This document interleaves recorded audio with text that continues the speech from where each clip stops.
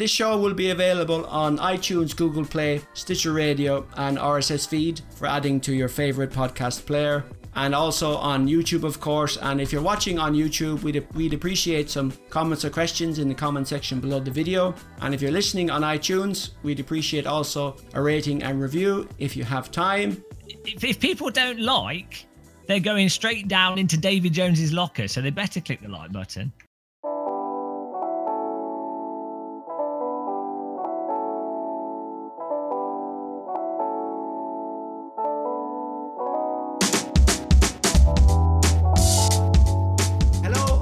Welcome to the Sim Racing Perspectives podcast for September the 2nd, 2018.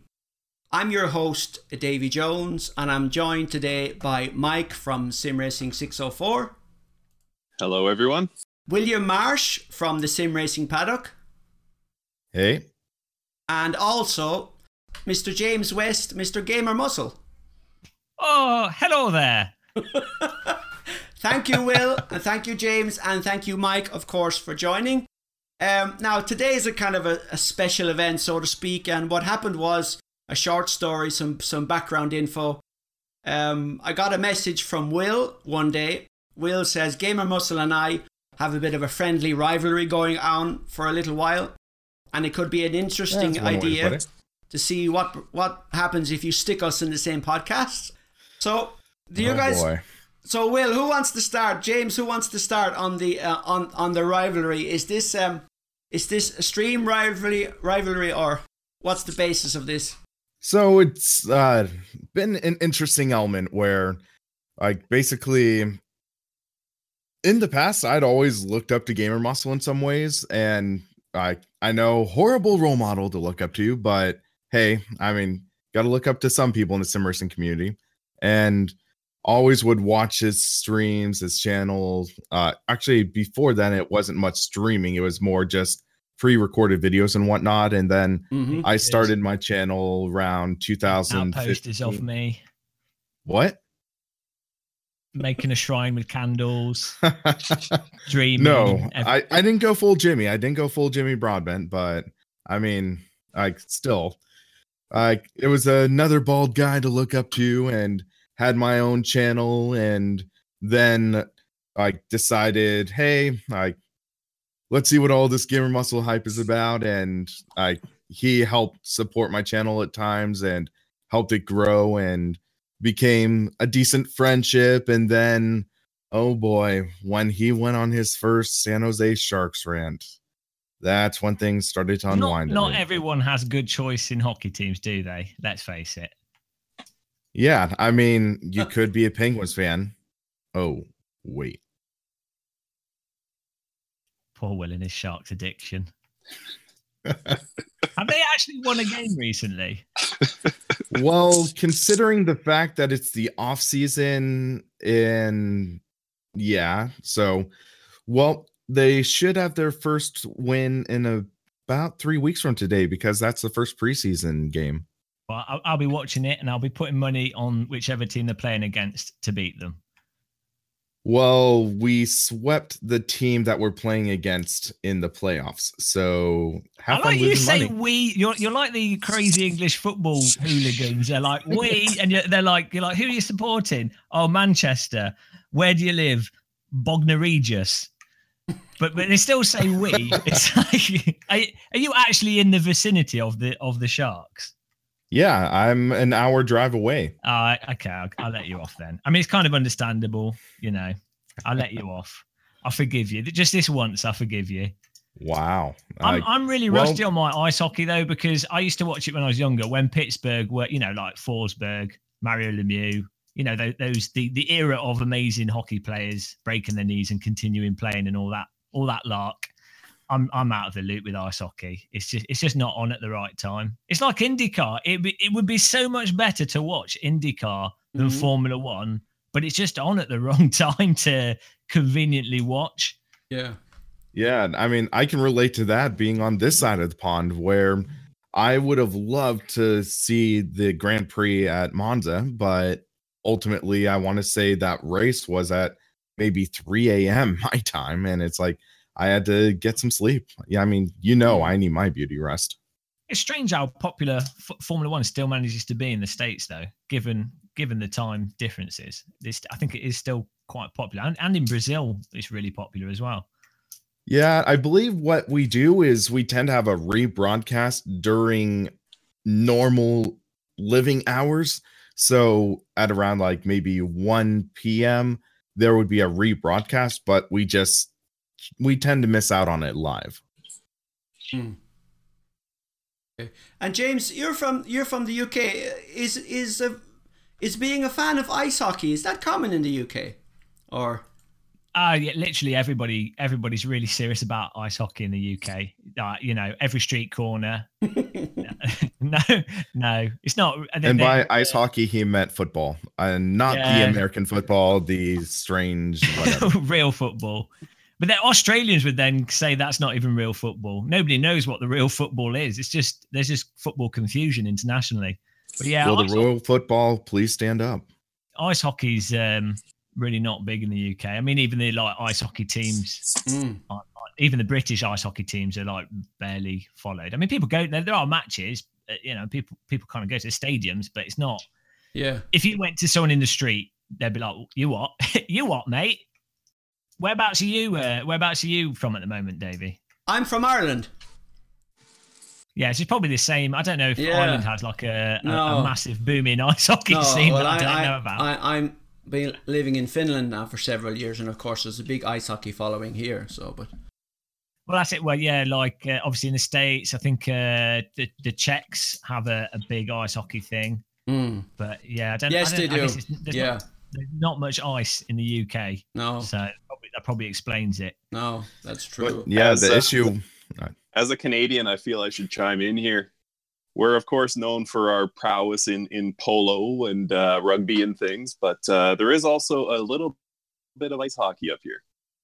Well, your rivers all freeze every winter. Your lakes and stuff freeze over, so you get a chance. Only, James, don't exaggerate. It's only for 9 months of the year.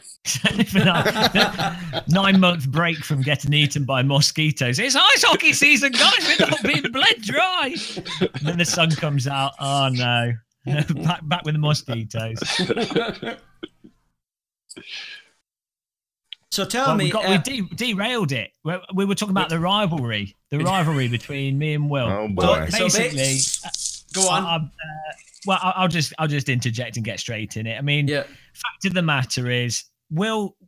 Okay, for a start, Will actually has hair, but he chooses to remove it. Okay. Obviously an homage to my follically challenged state, which I appreciate. Mm-hmm. But then separate to that, I think it's just, it is nice that Will's come a long way with his channel. He's done really well. But at the end of the day, you always have to recognize, as I say, he does support a bad hockey team. He is American. So it's good to, I always have to keep him on the straight and narrow. It could be easy for him to get carried away. So, this is what it's really about. It's just keeping the playing field level and because how Americans are, give them an inch and they've thrown all the tea bag in the sea and they've ruined everything. So you just have to keep them keep them at a nice level. Keep them in the place. That's all it's about, really. And the famous go on, James. Sorry, go ahead. Yeah. No, I was just going to say I hope that cleared things up and just made it nice and clear for everyone. Crystal. So can you tell me the famous track, R.I.P. headphone users featuring MCSRP? No. Where? Sorry, Will, for bringing this up, and I'll link to it in the video description on YouTube. Where did that come from? Or James, was that like a 4 o'clock in the morning idea, or what? Where did it come from? I mean, like all good ideas, I think it was a direct connection to God, basically, most likely. But Will was in a race with us, on my server, and he was driven into, and then someone notified me in chat saying that Will was having a little bit of he got a little bit angry, and Will the best thing about Will, I have to say, is when he's angry and driven off the track into a wall by someone rampaging him, the nicest thing with Will is that he can effectively swear without swearing, which is, I mean, it was just beautiful. So it had to be remixed in the style of the early 90s rave scene. It was the only logical thing to do, so that's where that came about from. So the dang it, basically, yeah. I mean, I think it was nice. I think it was subtle and to the point. Yeah. I have gained the reputation of being one of the cleaner YouTubers. I do try to make an effort not to really swear. And that's just part of my personality, part of my lifestyle. I tend to try to be cleaner mouthed, but I do also have the capability of getting angry when I get punted. Okay. And I had a really good race going there because we were doing this sort of rivalry series where in one stream I would do well, like I would just whoop Gamer Muscle. And then in another time I would get my rear end handed to me, literally.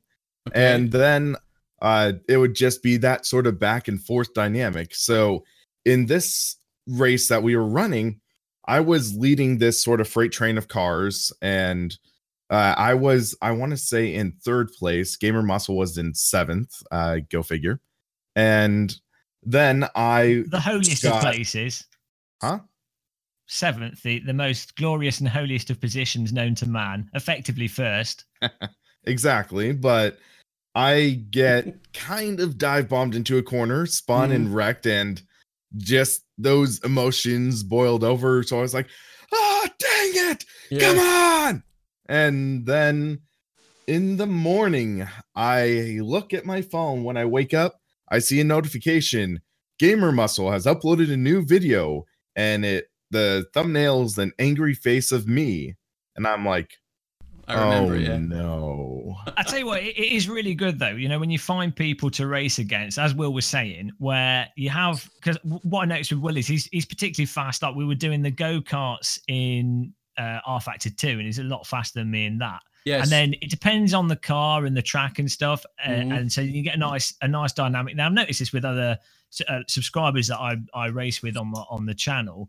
But it's nice how you can, you know, some people seem to be the same pace as you, like neck and neck, regardless of the content. But then, like with Will, you get some other people where it depends on the simulator or the car or the track. And it's quite nice having that difference where, you know, sometimes you get to destroy someone and other times you have to just cry in the corner and sob to yourself because you've let the nation down.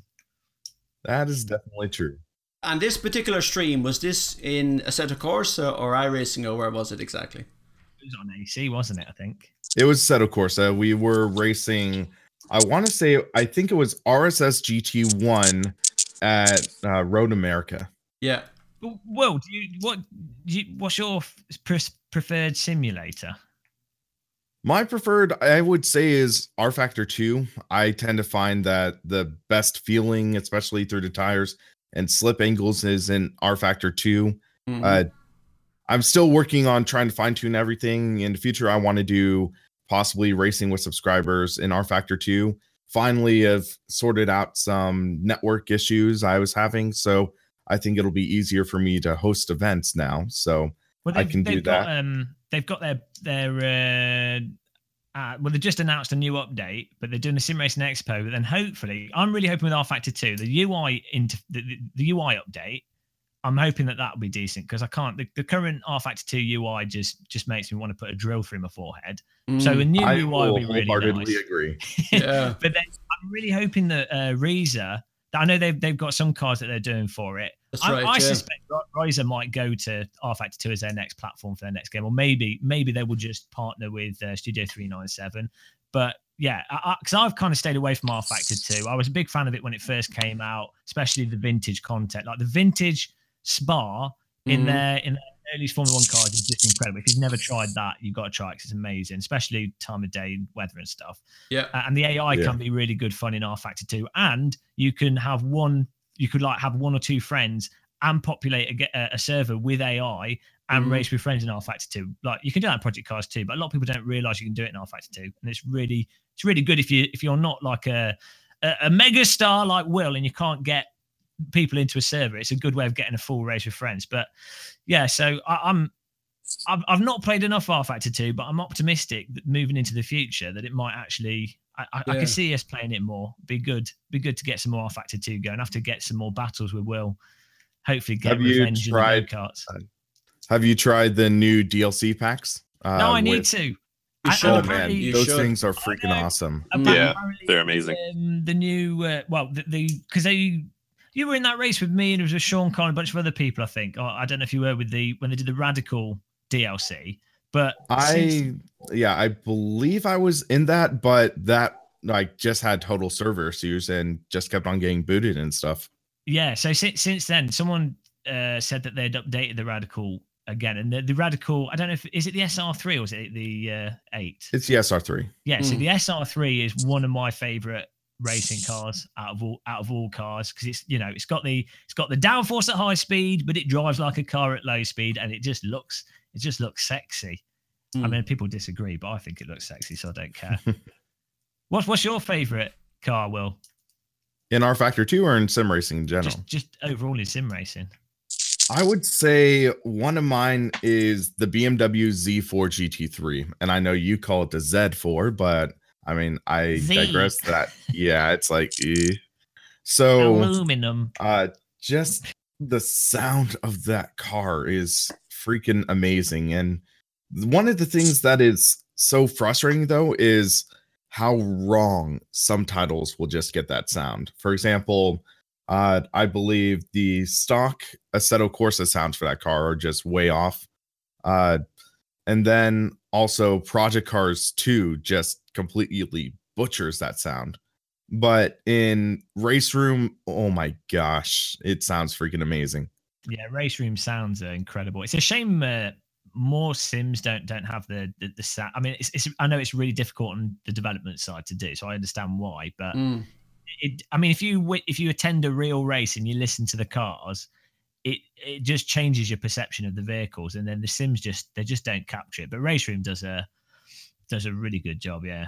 It's interesting too. Like I was driving the 911 RSR from Project Cars 2 yesterday, and it's amazing how interpretive the sound of vehicles can be. Like that 911 RSR from Project Cars 2 sounds nothing at all like any other sim. Like you wonder how they get it so far off.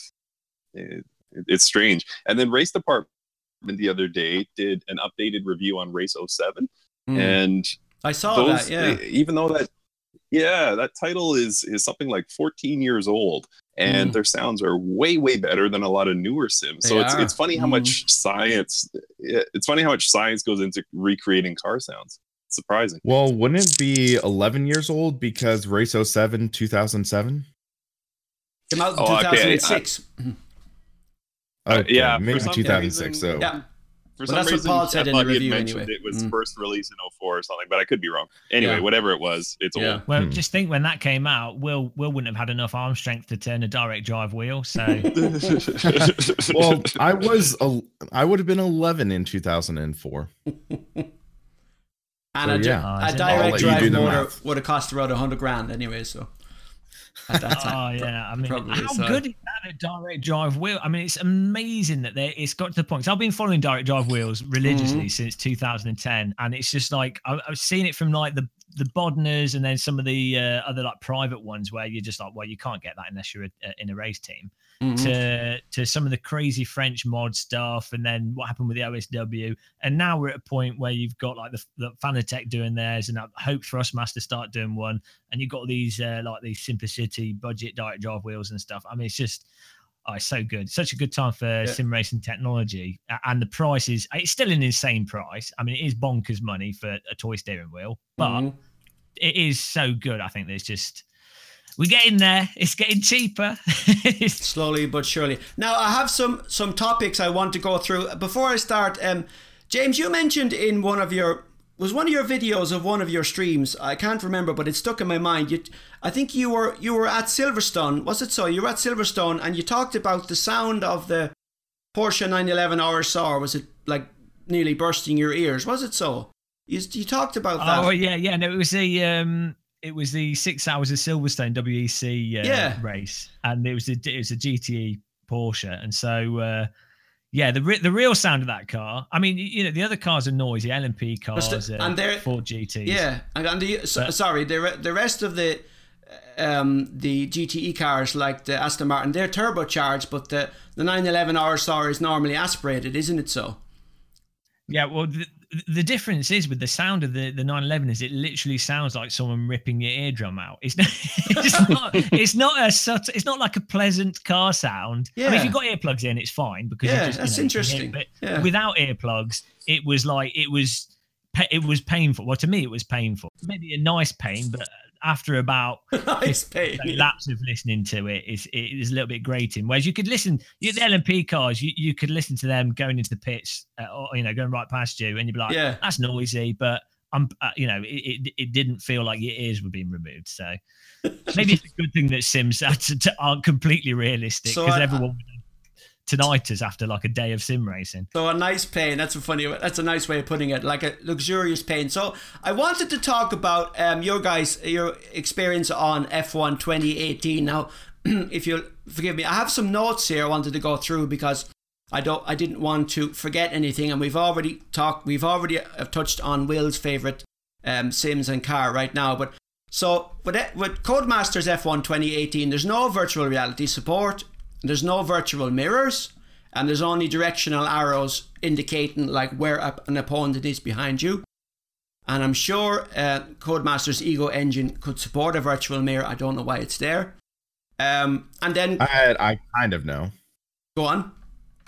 So after I posted my initial first impressions video, I actually got some messages from David Greco, who's one of the sort of physics designers and one of those main guys of development for F1 2018. Yeah. And I then added him on Facebook, and I started chatting with him and talked a little bit about some things. And he said they had a virtual mirror implemented into F1 2018, but the art direction team decided to remove it because it looked ugly.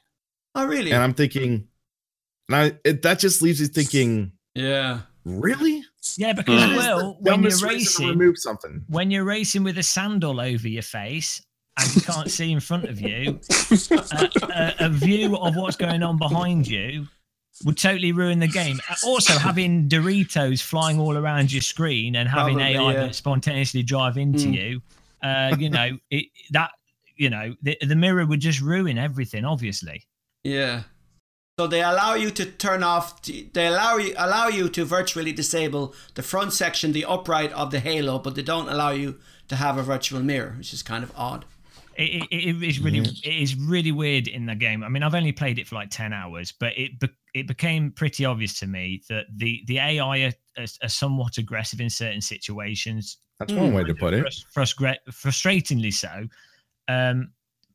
It's weird because a mirror, it's like, well, it's an option there. Why not have it as an option? You got everything else there going on. It is really, really bizarre. Also, the RSS mod, the Formula Hybrid mod. Yes, I wanted to talk about that. Yeah. Well, we'll go more into detail on that in a minute, but just the option on that, you can press a button on there and it removes the halo from your car. And the way it removes the halo in F1 2018, it just removes a little bit of it. So you've still got this thing blocking all your view. I don't know. I can kind of understand why maybe they had to. That it might be part of the licensing. If you've ever familiar with how IP stuff works, when a developer has an IP tie-in with a company, and they oftentimes there's like a huge manual of really specific stuff that has to be exactly spot on, otherwise you've not meet the things, the IP. So I do have a load of sympathy for Codemasters, and do appreciate there's probably loads of nuanced reasons why there's certain things in the end resulting game that seem weird to the gamers, but from the development standpoint, I can totally see why they might have had to have done them. But it is just a shame. I think there's little things in that game that really could have been good and would have been no work to do. But there you go. My theory on to why they didn't remove the full halo is likely they didn't want to get rid of the advertisements off the cars.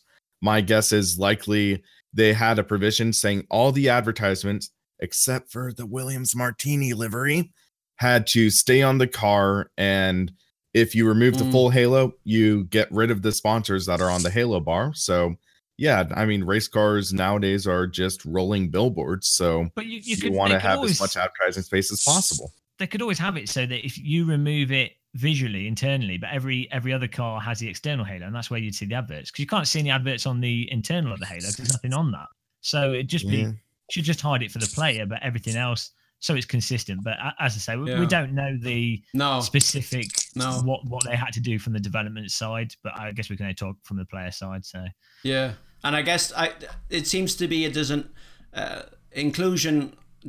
exclusion of the virtual mirror seems to be like from an art direction point of view, but it also could have been an agreement within the FIA themselves. Who knows? Like, for example, maybe they didn't want to skew the visibility of the halo element itself.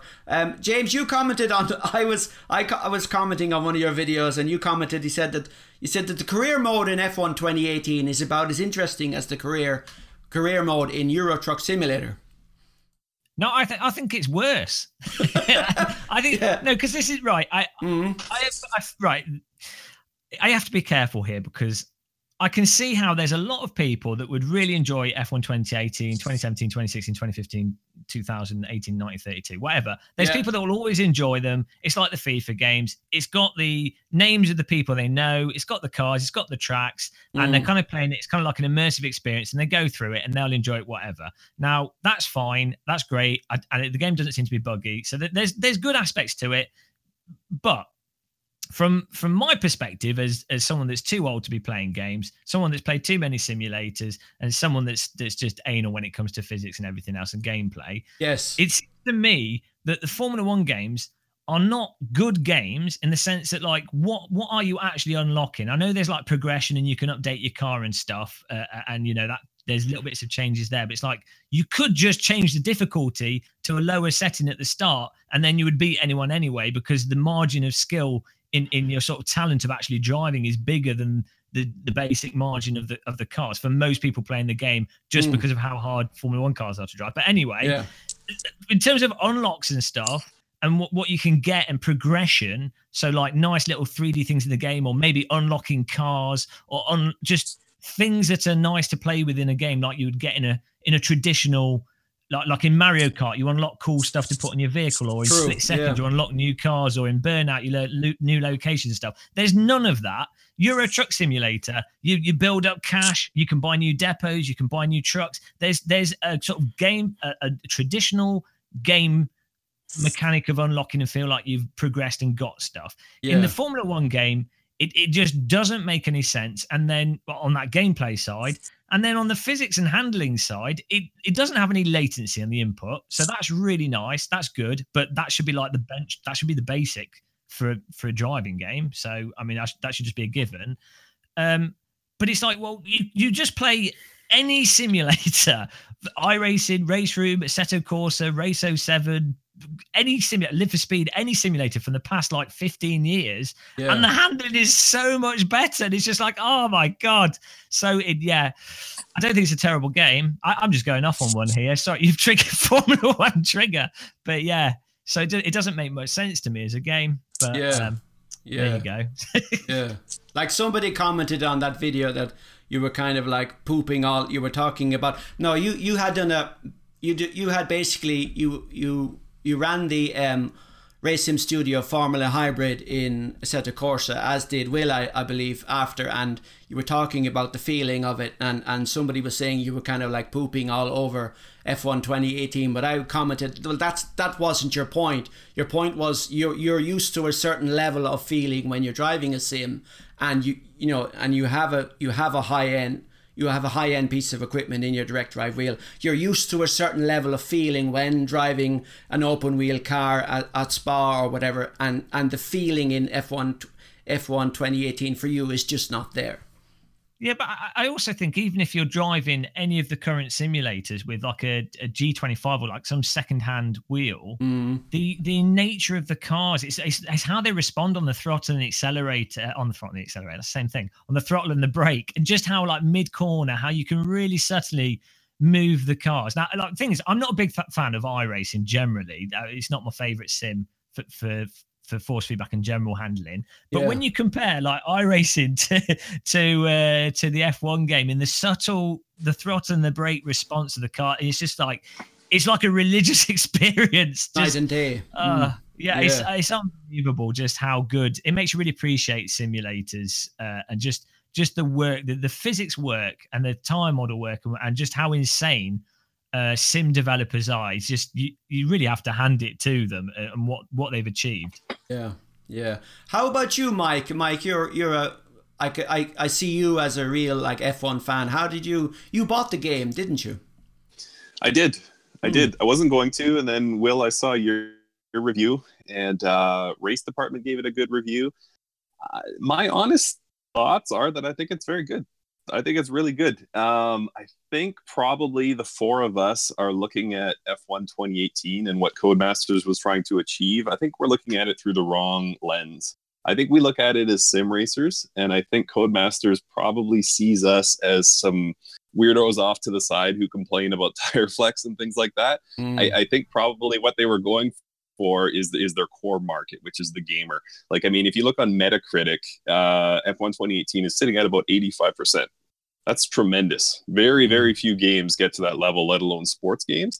So I think overall, from the lens of a gamer as opposed to a sim racer, I think they nailed it. I think they got to where they needed to be. And I agree with everything you say there, James, like in terms of the drivability, when you jump in Automobilista or R Factor 2, it is like a religious experience. It's like the car comes alive underneath you and it feels incredible, especially next to an F1 2018. But I also think within the framework of what they were trying to achieve, I think Codemasters did a really, really good job. And again, I just think the way we look at it is a bit skewed. It's kind of like if you take a group of professional photographers and ask them to rate the iPhone camera. They're not going to think the iPhone camera is great, but the iPhone accounts for probably 60% of the photographs taken anywhere in the world. And that's what I'm going to have to throw a steering wheel at you here. but my thing would be is that I'm going back to like the really old Formula One games on like the PlayStation. From a gaming perspective, when stuff like having the racing commentary, I thought was amazing with those games, or stuff like having like the missions where it'd be like you'd see in the Formula One season, there'd be a driver would lose a wheel and then they had to get back to the pit. So that'd be a mission in one of those games. There were like actual gameplay things that tied directly into the real world sport of it that were fun as gameplay, game mechanics. My issue with the Formula One game isn't that I don't expect it to be a simulator. It doesn't need to be a simulator. No. And it ticks the boxes. It's stable. It doesn't always run perfectly on PC. You get stutter and the multiplayer quits out. But on console, it runs well. It's got all the tracks. It ticks the boxes. That's fine. But I would argue it should have some exciting actual game mechanic gameplay stuff in there for gamers. It's as if basically the people that I think are really enjoying it are people that haven't played any of the other Sims not because they're going to compare the physics or anything. It's like they just don't have any other benchmark. So it's like it's the first Formula One game that works in terms of not having latency and stuff, and it ticks the boxes. But there's no actual really exciting gameplay now. I can't like from a gamer perspective. I don't see what it really does other than tick the basic boxes, which is all it needs to do. That's fine. I'm just holding Codemasters to the flame here. I want some like if I'm playing a game, I want some like really out of the some left field game thinking here, some like fancy missions and stuff, and even the golden balls in GT Sport. I really like that. Just getting those golden balls, it's fine. Yeah. So are there achievements then on the console versions? Are there achievements because the Xbox and PlayStation is based on achievements? And I see where you're coming from, James. You're talking about and what I've picked up from the reviews. It's more about the experiencing what it's like to be part of the F1 world and like in the paddock and backstage and so on and doing interviews and stuff. But there isn't that much progression. But on the PlayStation, even the interview system is like really weird. It's like the questions that come up on the screen. If you're severely dyslexic, you wouldn't be able to read them quick enough. And then it's not like you can do subtle. It's like they've got the answers you've got are like really. It's just really weird and like canned what you can actually do. It's not like you can really sway things in an interesting way. It just feels like it's slapped on. Yeah. I'll stop being bitter. I'll shut up now. Now I wanted to move on, and we talked about direct drive wheels already. You mentioned it earlier, James, and we've talked about direct drive on the show already. But the fact that we have you here and you guys are all running direct drive wheels now. James, you were at not the launch, but you were at the Fanatec event in Landshut, which is in Bavaria, which is northeast of Munich. And I didn't actually realize that Fanatec is the parent company is actually Endor AG. That was news to me. But now you were at the event, and the event was hosted in some kind of aerodrome. So James, how heavy are the DD1 in terms of kilos, pounds? How heavy actually are they? And what kind of rig would a person need to mount one of those? Well, I didn't get to do any weightlifting with them, so I don't know the exact weight of them. I didn't pick one up. They were all bolted to either tables or rigs. But I would imagine just the nature of these type of servo motors that they use in the direct drive wheels. I'd imagine it would be fairly weighty. So you just need like a standard rig that can it's more it's not the weight of the wheel with the rigs, it's more the when you're turning left or right. A really good situation that tests your sim rig with the direct drive wheel is like the carousel on the Nordschleifer. Yes, just those kind of low frequency repeat oscillations through a wheel will really cause your rig to move around. And of course, if your rig's not a super solid rig, it will make the force feedback feel less precise. But I'm using the K2 cockpit with this SW20, and I think that's like the most solid, the cheapest solid rig. But then obviously, you're probably looking at 80/20 rigs or some of the more higher end rigs if you really wanted something. That's what I was wondering. That was the crux of my question in a way. And you said that they were there. They tested they allowed you to test the DD1 and DD2 against the competition wheels. So did they have AccuForce wheels there? Like they had a row of them, or how was it done? Yeah, they had I still got the video on my channel, the last Fanatec video, so you can kind of see it in that. But they've got they had like 4 wheels at first put together. So when there's Club Sport 2.5s, AccuForce, Small Mage, and then the DD1 wheel they did. And then after about 3 or so hours of them having them set up, they swapped them over for the Bodner, the Landsmate, the stronger, the 30 Newton meter OSW, and then their DD2. And yeah, I mean, ultimately, and the other people that they're sort of, there's a couple of sort of direct drive crazy people who were chatting to us. Well, we all seem to really come to the same conclusion in that they compare very favorably to the OSW, and just if not arguably potentially slightly better in some aspects of force feedback. But no, the problem is when it's set up on a rig like that it was just with one game, and I'd done some driving in iRacing as well there. Yeah. There was no way to really fully test it. So there's no way anybody knows until we've had like a month with the wheels to properly test them. But yeah, in terms of the first impressions, it compares very favorably to the sort of the OSW that I'm using, the SW20, which is a small Mage. And those other high-end wheels. So it's a really, really nice bit of kit. I think it's just really nice that we've got more companies making direct drive wheels, and Fanatec's more of a known brand. So I think it shows that direct drive's moving out of the sort of super niche market and into a more visible market. Yeah. And you made a comment. Sorry, Mike, go ahead. Yeah. Sorry, Davey. I was just going to say, Will, are you getting a Fanatec podium base? They said they are looking to send me one to review when it gets closer to release. Nice. Will's got a broken wrist though from zip lining. Or no, I sprained my pinky finger. That's not a broken wrist. It's something else then. I sprained my pinky finger. Okay. Will, you walked into that. How the heck would I do that while zip lining? I don't know, Will, but I don't know. I don't know how you do your zip lining, but maybe Americans do it different from how we do it. Oh dear, you walked into that. We know one. Australians do it upside down. Well, it's very technical in Australia. From what I've heard. So how did you sprain your pinky finger? Go on, we need the details here. I think it was just like doing the quarter-mile zip line 200 feet in the air at the end. You have to grab onto the zip line to climb back onto the platform. Yeah. I guess might have gripped a little too hard or something. And that's the excuse you're going with for the broken wrist. Sprained pinky finger. Okay, well, I won't press you on it, Will, but I don't think it's a very good story, and you might need to work on it a bit more. Well, I have video evidence on my personal YouTube channel, so yeah. That's another podcast derailed. So we have proof. I invite you here one time, and this is what happens. Yeah, exactly. It's all your fault.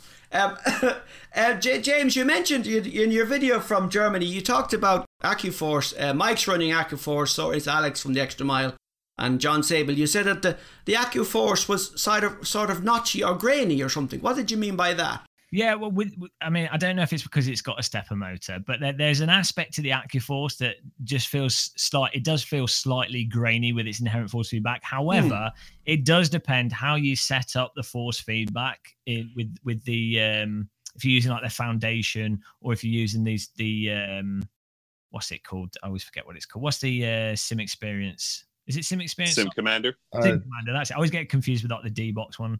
Yeah.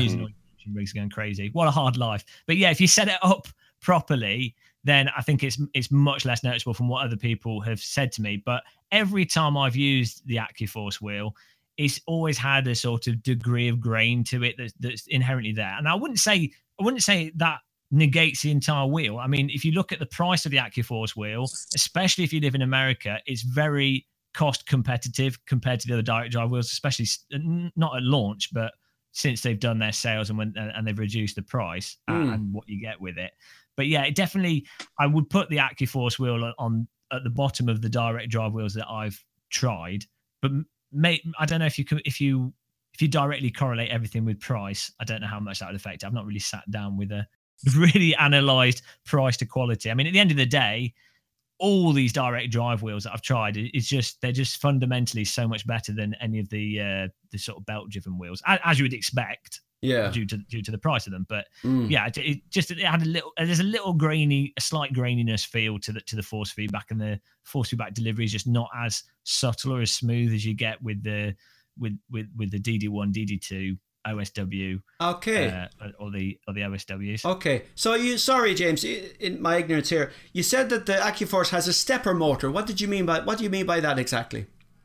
Oh, well, you're pushing me now and then going into an area that I'm too thick to fully understand. The thing is, there's you've got the different types of servo motor, and they can be internally configured in different ways. I'm not going to be able to describe it off the top of my head. Okay. I don't know enough about it. But if you Google servo motors and types of servo motors, there's different ways that you can the magnets can be configured, ways that the way that the encoders can be done, the way that electricity can be sent through them to smooth out the rotation.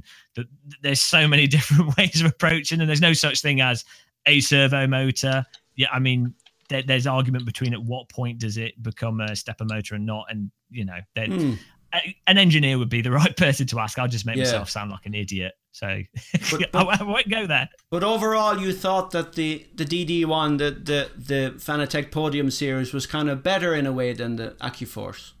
Is that safe to say? Definitely. Well, I personally, again, part of the AccuForce appeal, I think, is the software. And if you've got a motion rig as well, it's nice having one piece of software to do it all. But the OSW and the DD1, to me, I much prefer them over the AccuForce if I was to sort of choose between them. Yeah. Yeah. Now that's interesting as kind of a segue, as they say in the podcasting world. But and I want to move to Will. Will, now you did a very good review of your 6 months using your sim racing bay from which is based in Slovenia, and you have your open sim wheel, the midge with the midge motor. You talked about the midge motor, the small midge and the larger midge, and James also referred to the midge motor. And Jimmy Broadbent is also using a Midge motor-based system from the Sim Racing Bay. And then you talked about it like I was able to follow the video and I was able to understand everything correctly, but it's like you required this EMI cable, a special cable to prevent kind of electromagnetic radiation. And I think Jimmy Broadbent had also spoken about that when he was setting up his system. And then you also had this big stop button that you would have, like, for example, on a CNC machine or a factory conveyor. So, and then back to a point that James made, like, I'm kind of thinking in terms of, you talked about upgrading the individual elements going forward and the software and so on. And I'm just thinking in terms of kind of ease of use and support, and this is a question to both of you, would it be fair to say that a more closed system like a Fanatec Podium or AccuForce would be easier to set up and maintain by people? Yeah, that's one of the things I really feel is a case where the Open Sim Wheel is exactly as it states. It is an open sim wheel. Yeah. It's open source. It's an open platform. And as a con in my review, I said the customization options and different elements could be rather overwhelming. Yeah, with the nature of this wheel, you have the motor, you have the electronics box, and that could be seen as cumbersome for some people because you have to have a separate place to put the controller box. Yes. And also, especially in the earlier days of the Open Sim Wheel, you had the element where you had to actually build it yourself. You needed to actually build the SimuCube and wire it together. And in the early days, you needed like knowledge of soldering, which personally, I have no knowledge of doing. I've never soldered anything in my life. So yeah, that's something I wouldn't feel comfortable doing. So there was that trade-off. But now we have Sim Racing Bay. We have Simplicity. I believe there's a guy in America named Joe Sullivan who are making these turnkey solutions, which do greatly alleviate that difficulty in building your own system. Yeah. Because that could be easily overwhelming for some people, but at the same time, it is definitely far from plug and play. And that is something that people need to take into account. The SimuCube software is incredible for fine-tuning your settings to find what you like, what your personal preference is. Yeah. And the downside of that is you could easily burn away hours setting up configurations. That's what I was going to ask you. Yeah.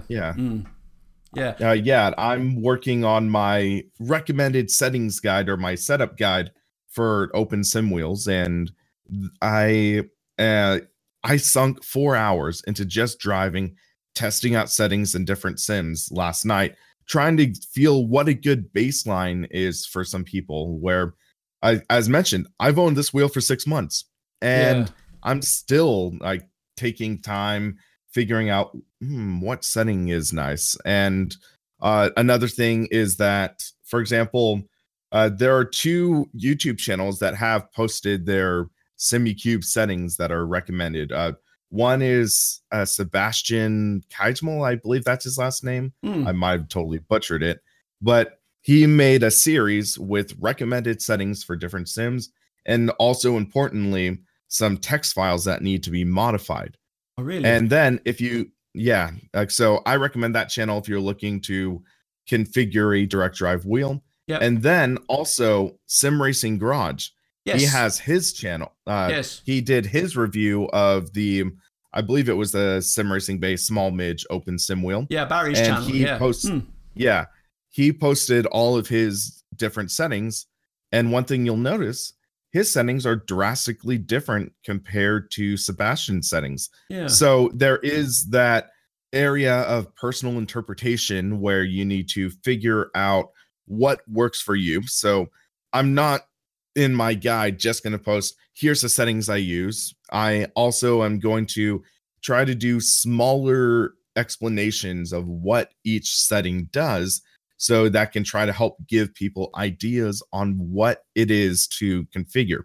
So what exactly the SimuCube force reconstruction filter does, what the center frequency adjuster does, and the filtering, the dampening, things like that, what that does. So it's that saying, give a man a fish, feed him for a day, teach him to fish, feed him for a lifetime. Yeah.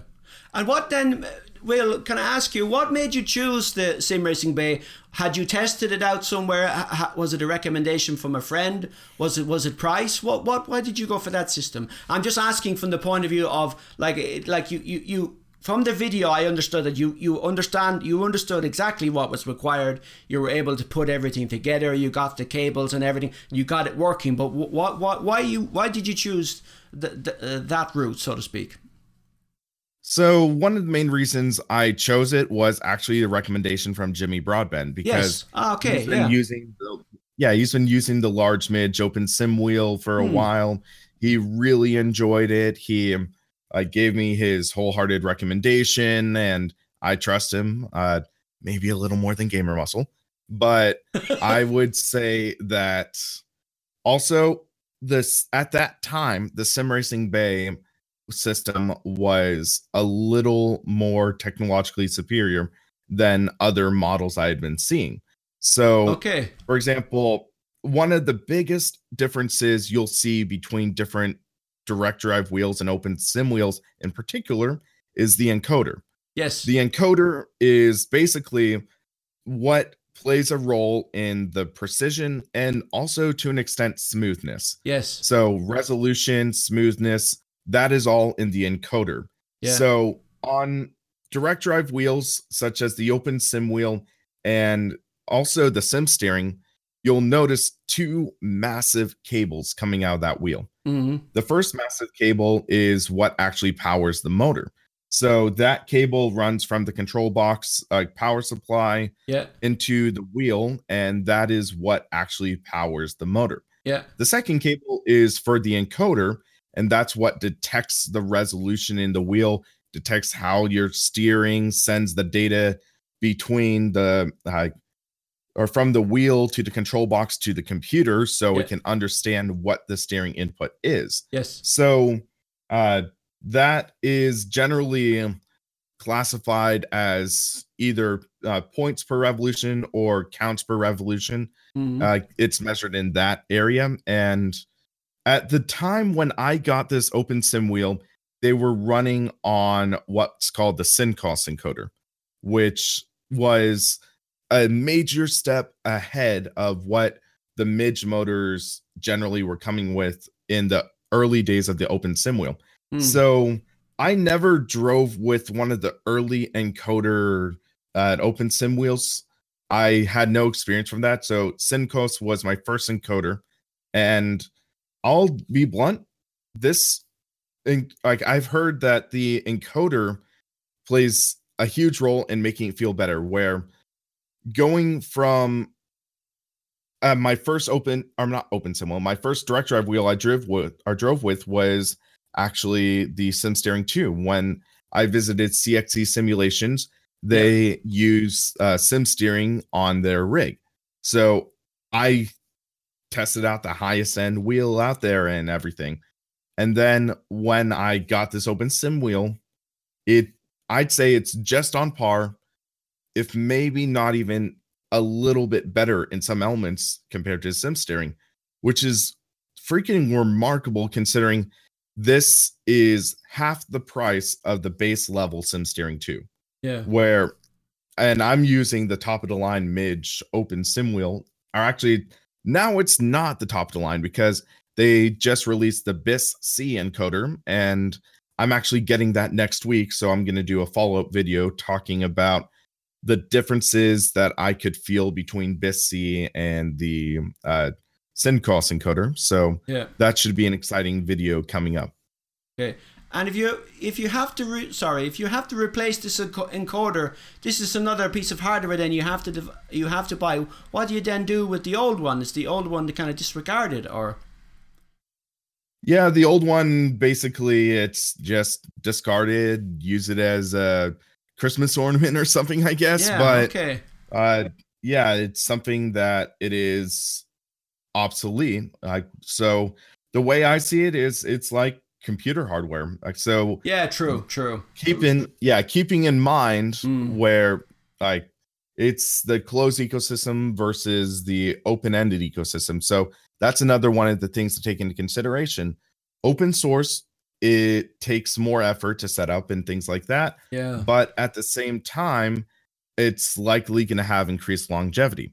So we're talking about the Fanatec DD1, DD2, and I wholeheartedly think that it's going to be a great wheel. I think it's going to sell really well. And yes, I think there is a serious market for it, especially the people who want a high-end experience on the PlayStation or Xbox. And also one thing that I always keep on thinking is that wheel is able to have multiple components plugged into it, so that can save on USB ports. So if you have the Club Sport pedals, Club Sport shifter, handbrake, etc., you can just plug it into the Podium wheelbase, and that all uses one USB port, which I think is a sorely underrated feature of Fanatec nowadays. Yeah. But the thing is, I believe with that being a closed-ended wheel, once that has something that fails, you're SOL. You're up a creek without a paddle. You would either need to like just send it out for the warranty and be without a wheel for a while, or you will just need to buy a new one. And I think that is something that you don't have to worry about not as much with the Open Sim wheel. For example, my wheel came with a 2-year warranty. Yeah. And if I had something fail, like the Simucube main board, I don't think I would have to send out the entire Simucube box. I would just be able to maybe get the replacement Simucube main board, swap it out, and I'd be good to go. And sure, that does require that requires tech knowledge. Yeah. But if you have that, then it can be a very valuable tool. And that's sort of like the idea of computers.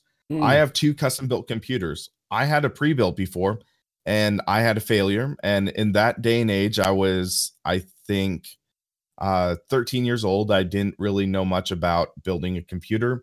Yeah. So my dad, he spent $1,200 buying a Dell XPS computer. And that failed like 8 months in. And unfortunately, none of us had the know-how onto how to repair something. So we had to call a computer technician, and they had to replace some components. And so there's that element. And sure, there are people who prefer that convenience. For me, I tend to see myself more as a power user. So I feel like I am totally comfortable building my own computers, and that gives me the knowledge on how to diagnose an issue if it arises. Yeah. So I guess, I mean, I was wondering about the longevity of a DD1, DD2. I mean, I guess, and this is for James as well, I guess technically the servo motor inside the devices, I guess it's very difficult to break. But I guess what you're talking about is maybe a controller circuit board inside which could fail, and to replace that, you'd have to, for example, ship it back maybe to Germany or somewhere like to get fixed or whatever. So I guess that was the core of your point, I suppose, as opposed to the open one where you just literally open the box, remove the component, and then get another one, because you're kind of expected or in a way able to do that. Yeah, you have to remember with the direct drive, like the OSW, like the small Mage, for example, it's meant for use in like industry on like CNC machines and what have you. And it's the kind of device that would be stuck in a company, like working away, just non-stop 24/7. Yeah. If it's that kind of device where when you're using it for sim racing, it's like 95% underutilized. So the motor shouldn't really fail. No. And as Will said, obviously you've got the Simucube side now. I know the early ones had like an Ioni disco board and a different setup, but on the OSW, the Simucube, I mean that's from Granity Devices, and the previous ones used a Argon board, which was an industrial controller board, and then the same company basically repackaged that and cut it down a little bit so it's more suited to sim racing. Even then, though, it's just massively over-engineered overkill for the actual application. So with the OSW kits, it's like arguably and this is probably what Fanatec have capitalised on. Yes. Arguably with the OSWs, there could be like a £400 cost saving just by company doing the PCBs and everything hyper specific just for sim racing. I think it's basically what Fanatec have done is they've looked at the direct drive wheels. They've done their own solution with their own servo motor. It will be a servo. I'm sure Barry will take it apart with his hello scales. I'm looking forward to this. Yes. He'll take it apart and he'll be like, it's using the 0.7652B motor built in McDibble factory. So so they'll obviously have the motor in there, and they'll have programmed their own stuff and done their own solution for it, and then they can then sell that. They can make the margin on it to justify it as a mass market device. But yeah, with the direct drive wheels, I mean, the OSWs, I honestly don't see where they would break. Like the only thing I'm aware of that you could actively break it with is if you go into the underlying drivers for the Simucube stuff, for the voltages, and you put something crazy in, but you would have to actively go into that. So if you bought an OSW from Simplicity or like the Sim Racing Bay, and you go with the settings that are already there and plug it in, that I don't know how you would really break it. And I don't think it would break over time. It'd be weird for it to break. And as Will said in his video of the Open Sim wheel, it's basically only running it at 30%, and it was more powerful than a.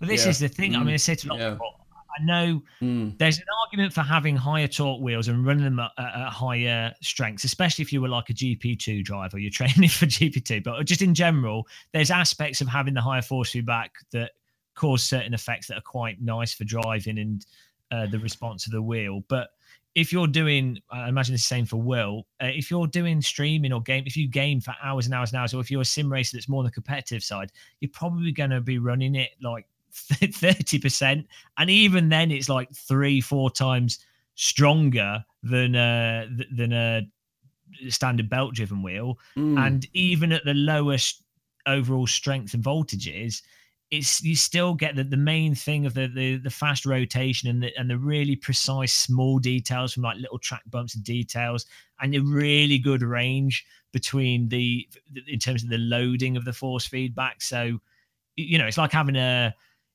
if you've got headphones and you're listening to them, there's a very small range of sound that can come out of them. But if you've got a hi-fi, which has the bass speakers and the tweeters, you've got a huge amount of volume variation from someone whispering to go in depth. So yeah, you don't need to run them at the strength to still get them feeling awesome. Direct drive wheels for everyone. Yeah.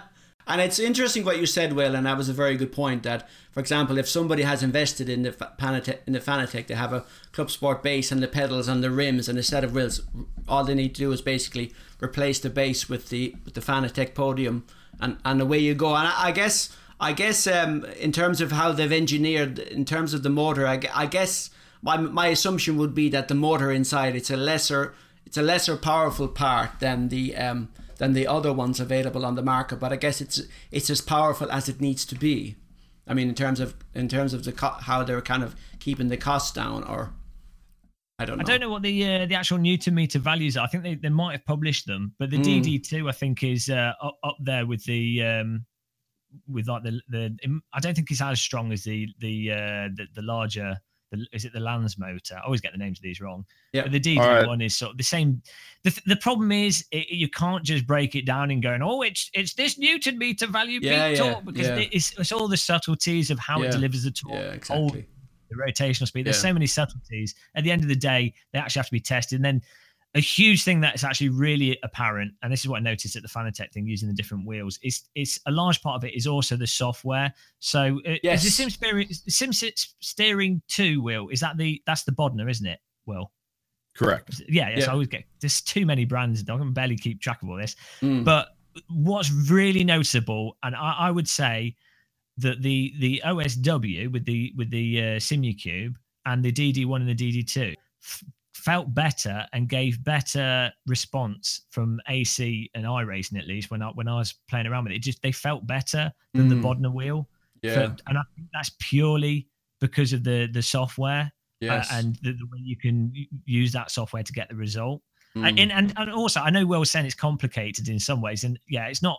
OSWs aren't plug and play, but at the same time, if you go with the general default settings, it's not that much more complicated than what you've got with the Thrustmaster profile and the Logitech profile. In the sense, you still have, it's just dampening, power, and you can go in depth into it. You can add filter and everything, but even if you just go with fairly baseline settings, it's still going to be mild, just on another level to the more standard consumer wheels.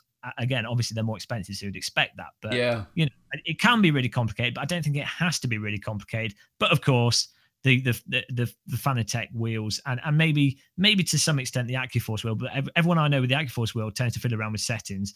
So, but the DD1 and DD2, I think from Fanatec might be the sort of first truly plug and play, especially if they do partnerships with games, which I think is what they're starting to do. Yes. So, and go on, Will.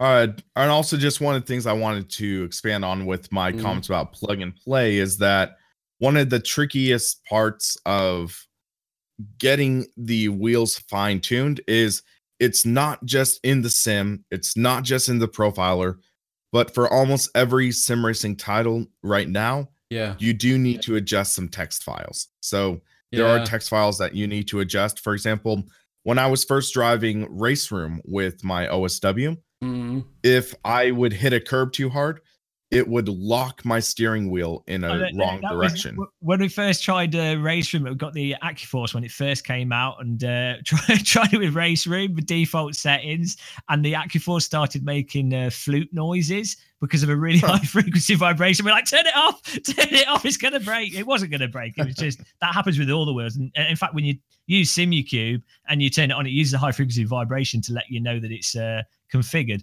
But we didn't know that at the time. But yeah, I mean, Race Room, the default text file, I think I always get asked by people they're like, oh, how did you get it working? And you have to turn there's the jolt as well, jolt magnitude for when the car hits jolt you. Magnitude. Yeah, and if you're just driving along and it's like, oh, I've now got no wrist, they've been removed. Yeah, because that issue was in place in Race Room. It was in place in the original R Factor, Automobilista. So all those different issues, you had to jump into text file for that. Also, there was issue with the dampening for iRacing that you need to change the text file for. For Assetto Corsa, you want to activate the gyro setting in the text file. In R Factor 2, you need to invert the force feedback, which strangely enough, you're not allowed to do in controller settings in the game.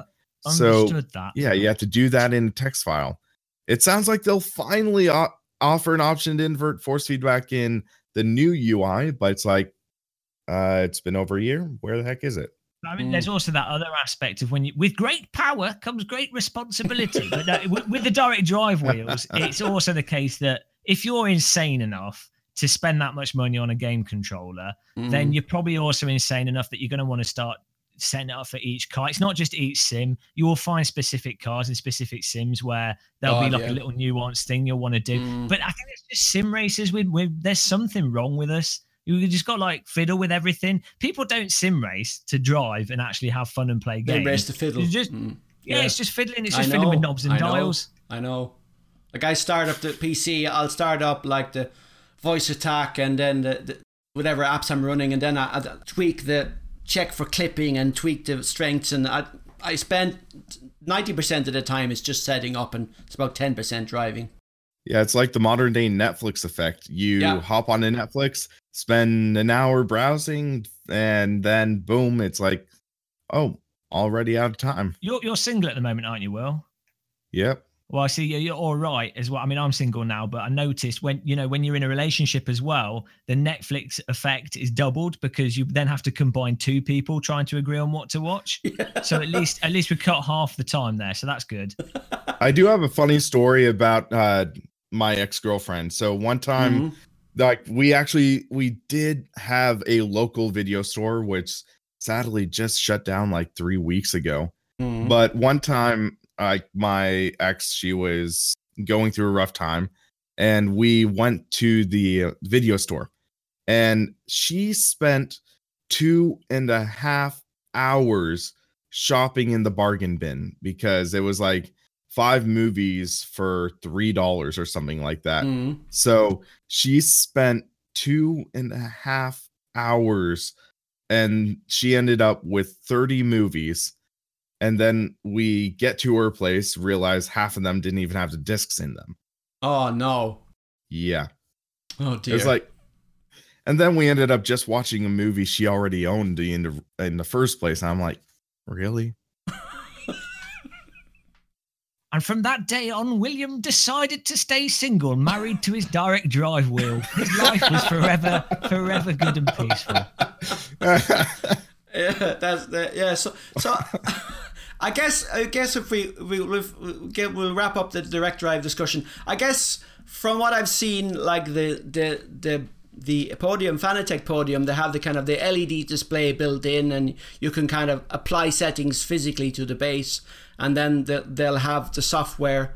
And then for most of the major titles, there may be like an auto detection, so kind of you can automatically select a profile, and then they'll have the support community behind, and there'll be a support team. So as a more, should I say, I won't say consumer friendly, but as a more regular consumer focus, I mean, maybe they're on to a winner here. At least from my point of view. I mean, I'm fairly technical. I built my own PC and so on. But what Will went through, and I admire what you did, Will. For example, from Sim Racing Bay, putting everything together, and that's like, it's really cool to have the ability to do that. But from somebody like me, I think that the Fanatec option looks kind of neat, because it seems to have everything kind of not plug and play maybe, but at least maybe it'll perhaps save some time, because for somebody like me, the time is precious, so, and I don't have time to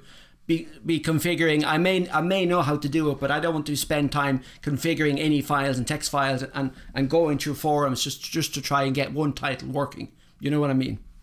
Also, there's the rims have lots of knobs and buttons to push as well, so that's all good. That's what we're here for. Yeah, their rims are really nice. Like, even prior to trying some of the ones at the Fanatec event that went to the, I'd used their original Formula rim and their BMW rim, and they're just on a direct drive. It was pretty fun. I brought it up with them to Thomas. I was like, oh yeah, your rims are obviously decent, because there's people in the direct drive community gutting them and putting their own chips in them to use them on the wheels. So he was like, yeah.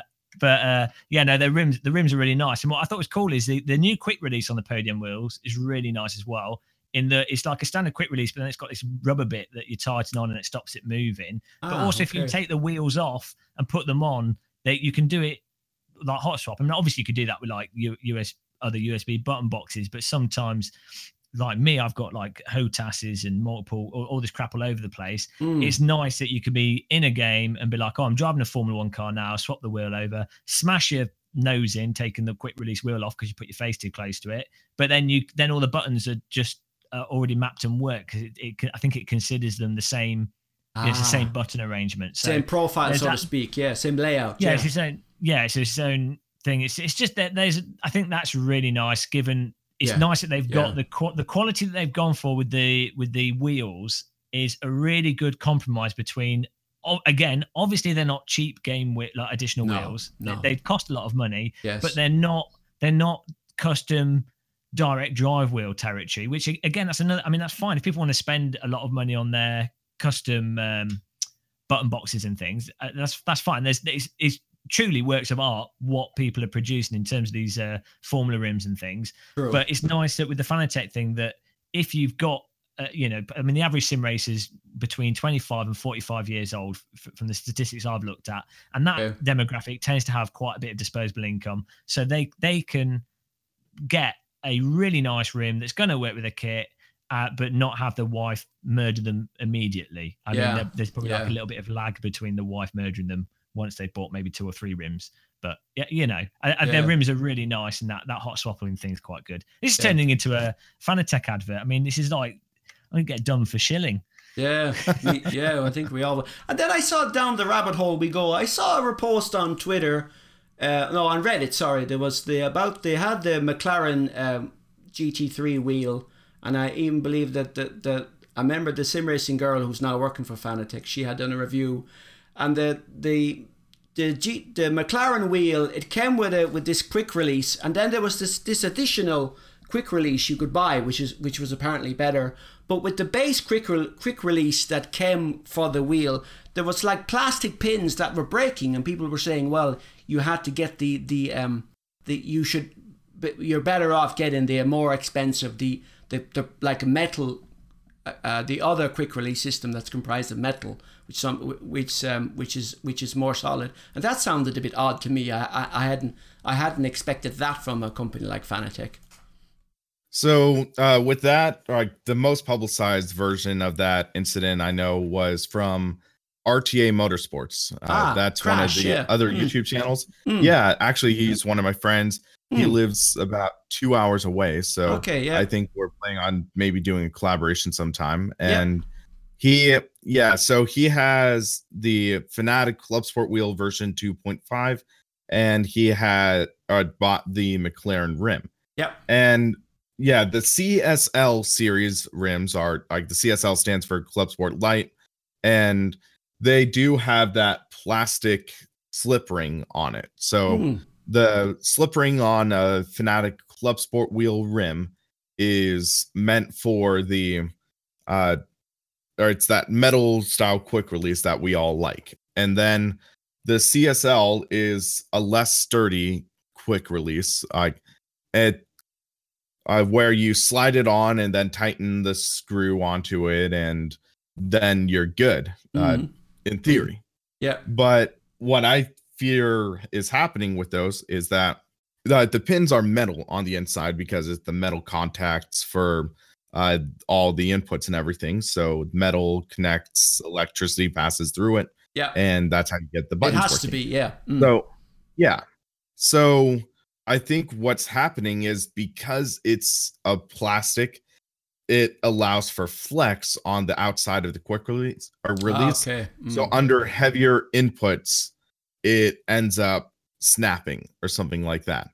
And I think Fanatec's official statement was that there was a defect in one batch of products. So I think that's part of the reason it might not be as widespread as we heard or something, or people are just sticking with the CSL wheelbase versus the CSW. But with the McLaren being such an appealing rim, I mean, that's the first consumer grade rim we have ever seen that actually has analog clutch paddles, because we did have the Sim Raceway SRW1 that was that wireless wheel that sort of worked like a Wii remote, where you just turn and it had analog paddles for gas and brake. Yeah. So you were able to like take it on trips and get your sim racing fix if you didn't have your wheel and pedal set or something like that. Yeah. But yeah, this is the first one that can actually mount onto a steering wheel, like out of the box. Like there was a third-party mod that allowed you to use the Sim Raceway wheel on a Logitech wheel, but this actually allowed you to mount it onto a Fanatec wheel and get your analog paddles. You could adjust the bite point of the clutch, things like that. Oh, really? So this was an exciting rim for the community. And then hearing about just that quick release failing, it didn't instill much confidence. And I think if it shipped with the metal quick release, and if they raised the price maybe like $50 or something, I think that would have been a much more appealing product, where it adds that sense of stability, makes it sturdy. And yeah, I would never use my CSL Elite PS4 rim on my open sim wheel. I would never do that, even though technically it is capable, because I know that plastic quick release would likely break. And I know that as a fact. So with the metal quick release, I would feel a lot more comfortable. And I would be willing to use the McLaren rim on this OSW if I had that metal quick release. Okay. So they basically they included the metal quick release as part of the ecosystem to make it more sturdy if you had this lighter base, if I understood correctly. Okay. Now I wanted to move on to some other topics. I wanted to talk about Assetto Corsa Competizione. It's coming out in early access on the 12th of September this month, 10 days from now or so. And I believe the first edition will be one car and one track. What are your expectations? Do you guys have any particular expectations? Obviously, you'll be buying it, you'll get a copy. You'll be creating some videos or streaming it. Do you have anything? No, not getting it. I mean, I really hate Assetto Corsa, and Kunos have been producing AC is just an arcade game. Let's be honest. Just not up there, is it? Just Simcade. I hate it. I don't play it, and I refuse to get Assetto Corsa Competizione. So that's my. You're blacklisted. That's it. Yeah. Oh well, that's a shame. I know it's terrible, isn't it? And I know Will doesn't like AC and ACC either. So yeah, I'm a little bit excited. I got the hype train. I'm throwing coal in the hype train. Let's hope there's no corners because the brakes are off. We're gonna be full speed ahead. I think it looks. I mean, okay, it's GT3. It's gonna be Spa GT3 every day, but. I've only heard. I've talked to a few people that have tried it and what have you, and I've only heard this is from Assetto Corsa fans or people that are sort of on the fence. All of them seem to say that it's even better than AC. Like they were like, oh, it's a good. If AC's it's a good sort of like 10-15% better than AC in terms of subtleties of force feedback and stuff. Really? People saying they're really impressed with the wet weather and how it's not just, it's slightly lower grip surface. There's lots of subtlety to it, which sounds really interesting. But I'm trying not to hype myself because I'll just be disappointed. So, but yeah, it looks good. I think it's been really exciting to play it.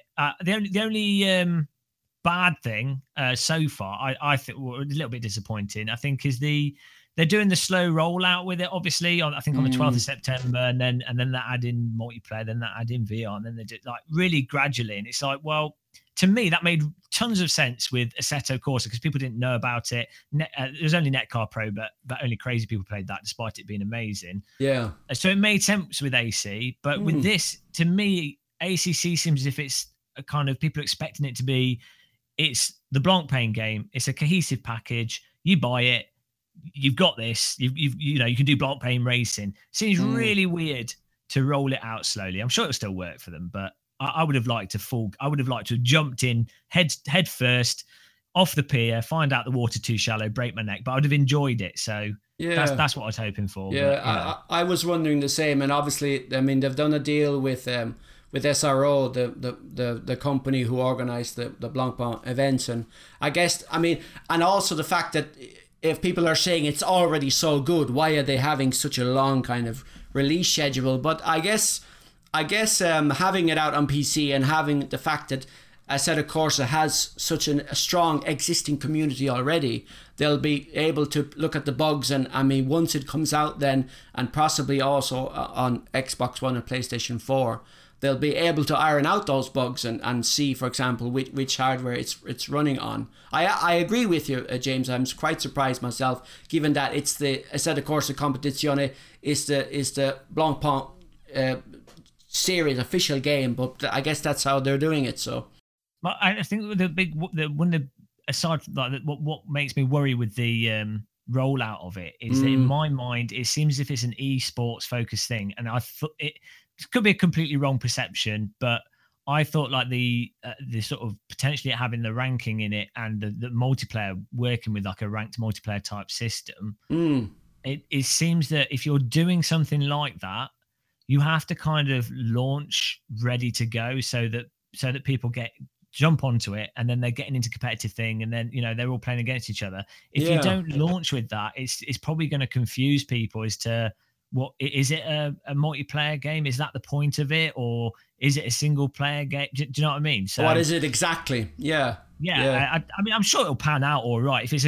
if a game is a good game, it doesn't matter how anything is launched. If something's good, well, actually, that's not always the case. But generally speaking, if something's good, then I think over time it'll pan out as being successful. But it is just a weird way to launch it, I think, from my perspective. I guess it begs the question: how far are Kunos actually? How far have they actually gone in terms of the content? And is it so? Are all the tracks to be laser scanned? Was it so, or was it a mix of LiDAR? I don't know. Yeah, it's going to be interesting. Scanned, and the first one, go on, Will. Yep.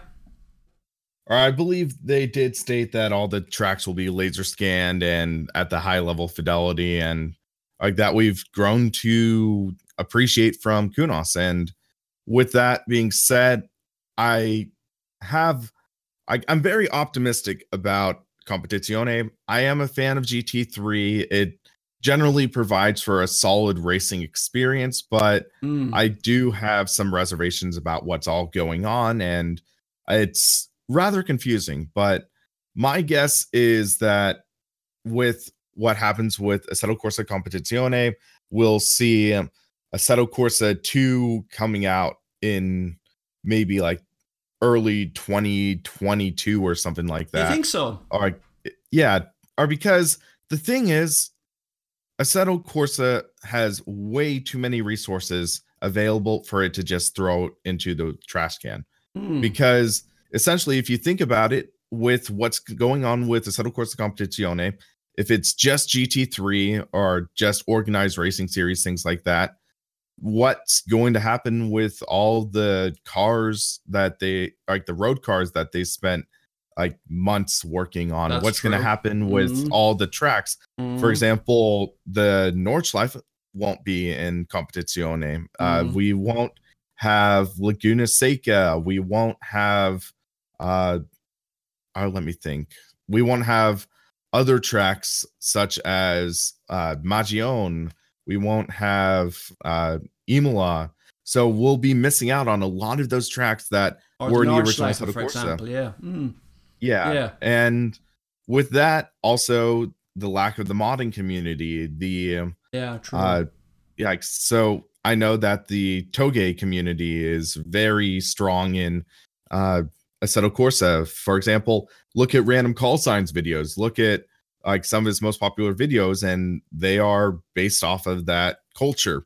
And there's that element where you do see that, and majority of that is going to be thrown out in ACC. As far as we know, there isn't going to be an actively supported modding community because there aren't going to be like the developers development kit or anything like that for the third-party community to use. It's not going to be as actively supported as Assetto Corsa. So we don't know if like the third-party community will be finding a workaround to get to that, but there's that trade-off because we are getting the technologically superior title with rain, day to night transition, driver swaps, etc. But we are losing out on that open-ended ecosystem.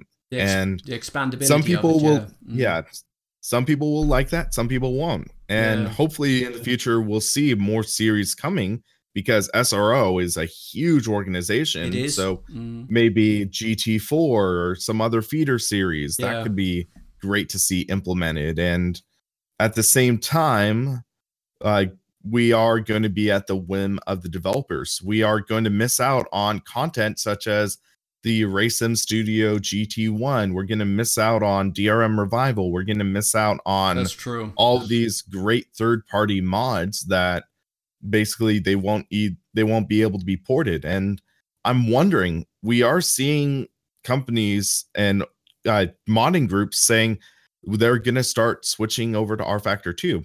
Racing Studio said that they're planning on doing their GT1 mod and maybe even their Formula cars and carrying them over to rFactor 2. So we might be seeing a modding migration or something of that sort. This is some speculation on my end. Assetto Corsa isn't going anywhere. It is at its end of life of development, but we are still seeing active mods coming out. So this is some speculation on my end. So whatever happens with ACC, we will still have Assetto Corsa, but we are seeing some new mods coming out for rFactor 2. And it's interesting because one of my fears is if Assetto Corsa Competizione will have the rFactor 2 effect, because back in the late 2000s, rFactor was freaking massive in the sim racing world. I mean, it had thousands of mods, it had thousands of tracks, it had so much content available, and the majority of it was great original content. it had just about everything. It even had a monster truck mod, and it was fun. And then rFactor 2 had so much hype behind it in 2010, 2011. And then when it launched, it had a lot of stumbling blocks. Yeah. It wasn't as modder friendly. It didn't have as much content. And in that day and age, we were shifting from the modding community based titles over to titles that are based on content. So we do have the great modding community behind Assetto Corsa, but at the same time, it's also bolstered by a great variety of first party content with actual cars and tracks you want to drive.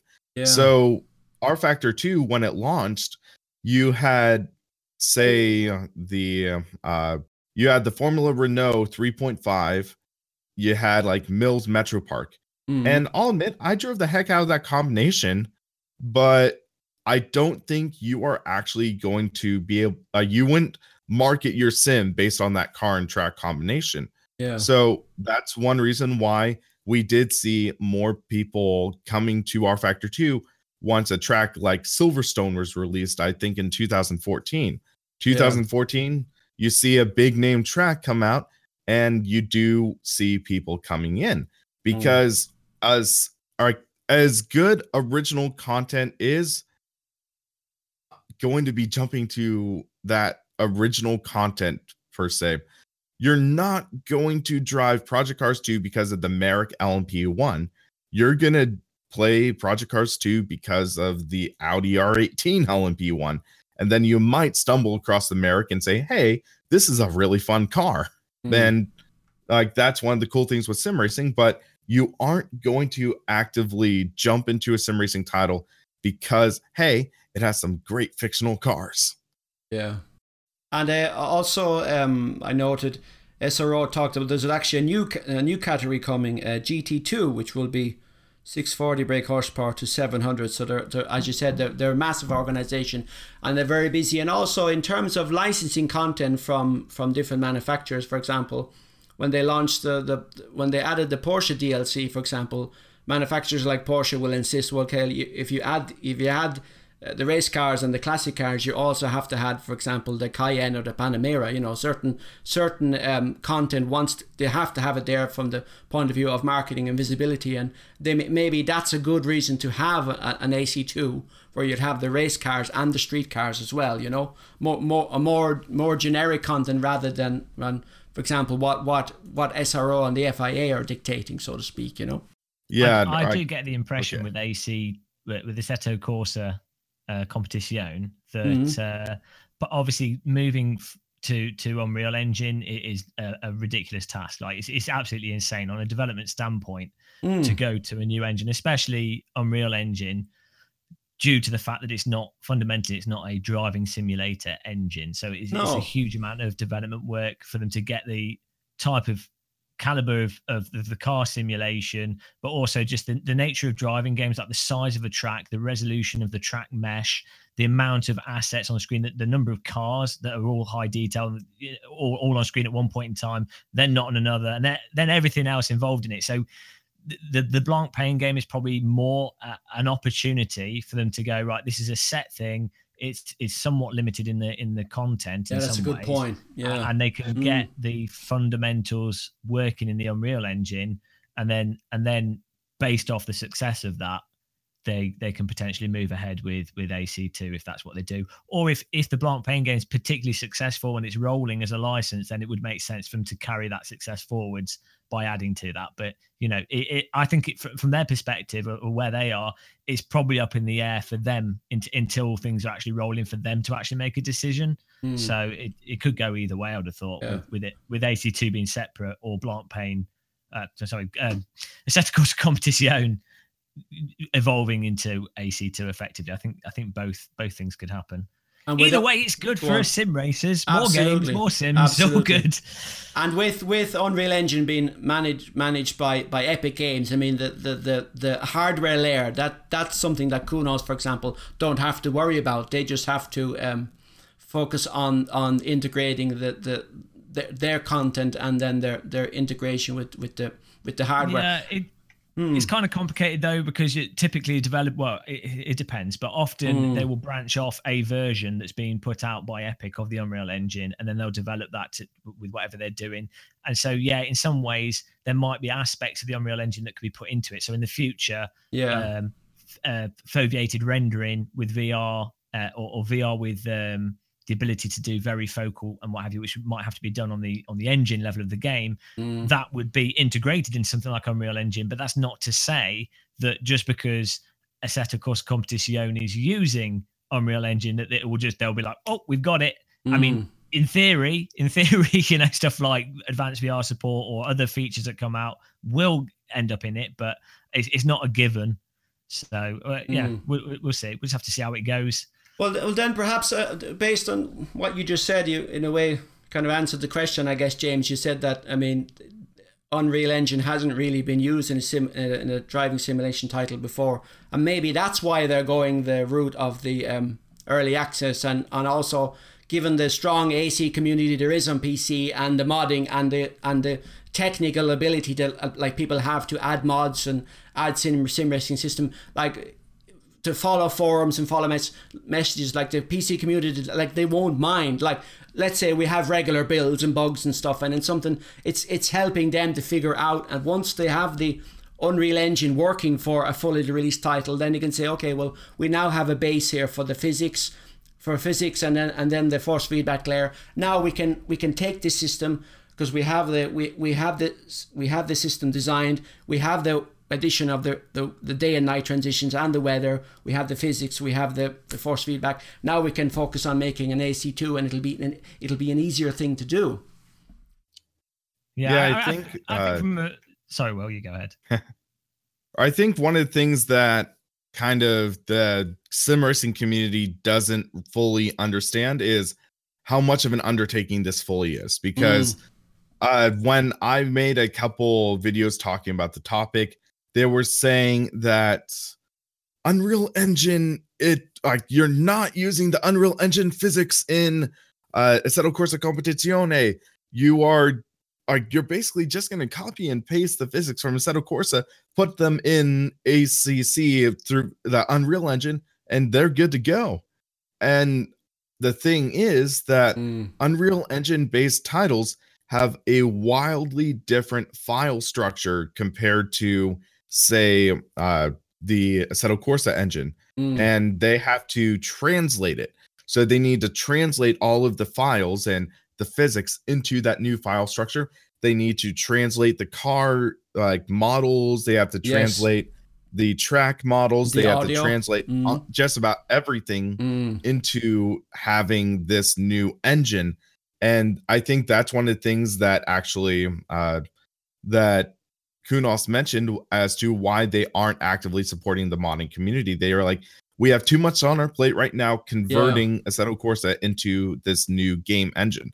It's not as simple as just paste car file into the game and you're set to go. There's active translation of files, elements, and things like that that have to be put into place first. There might even be file encryption, for example, that's included as well. I guess I'm trying to get into using the sim racing system because I'm a bit of a noob on that level, and I know you guys are heavily into it. With Assetto Corsa Competizione, if it's going to have this kind of GT Sport style like rank system going forward, if it takes off, now this is a long-term thing, and then we'll see if there's an Assetto Corsa 2, but if the multiplayer on ACC is really good and there's rank system, what does it mean for example sim racing system? Now sim racing system, it's AC is not the only game it supports, of course, but what does it mean in practice? I wonder if ACC comes on well and the multiplayer is really good and there's like proper management of players and ranking like there is in iRacing. Will it become the talk of the town, and maybe sim racing system, something like that, a third party system for multiplayer, sort of falls by the wayside? Of course, it's easy. It's not easy to put to kind of guesstimate right now. But what do you guys think? I think the thing is with sim racing system, it's on AC. AC is always going to be around. Yeah, there's always going to be lots of mods for a long time. Yeah, exactly. And so people, the thing is, AC runs on a graphic calculator practically, and as people move forwards with the system upgrades, it's only going to get easier for people to run it. So AC is always going to have, well, for a long time, a general audience there, and it's established as, not that it's an established mod platform, but it's just, I think it's quite easy to mod for. Yes. At a basic level. And so, I think there'll always be a general demand for it there, well, for a reasonable amount of time. I wouldn't be surprised if competition, if that's successful, maybe it'll take players away from it. But there's always people that play all the games that get attached to one specific title because they happen to like specific content or specific physics or force feedback or whatever feature. So who knows? Who knows what will happen, but yeah, I'm sure it'll stick. I'm sure Sim Racing System will stick around for a long time. At least I would have thought so to some extent. And it's free to use, and there's so much. So much free content now. Race Department did an interview with Alan Speed, the CEO of Sector 3, who was involved with Simbin, and there was a discussion on the GTR 3. And now earlier, Catalyst, this company Catalyst, who was involved with, I think they're going to be publishing the game for Simbin, if I understood correctly. But Catalyst had tweeted out that there was like GTR 3 was going to be the official FIA World Endurance game, and then Alan Speed was saying, well, that's not officially announced, and so on and so forth. And then one of the things he mentioned in the interview with Paul Jeffrey from Race Department was that GTR 3 would be more a gateway to Race Room, which I thought was sort of interesting. Did you guys read that news, and what did you guys think?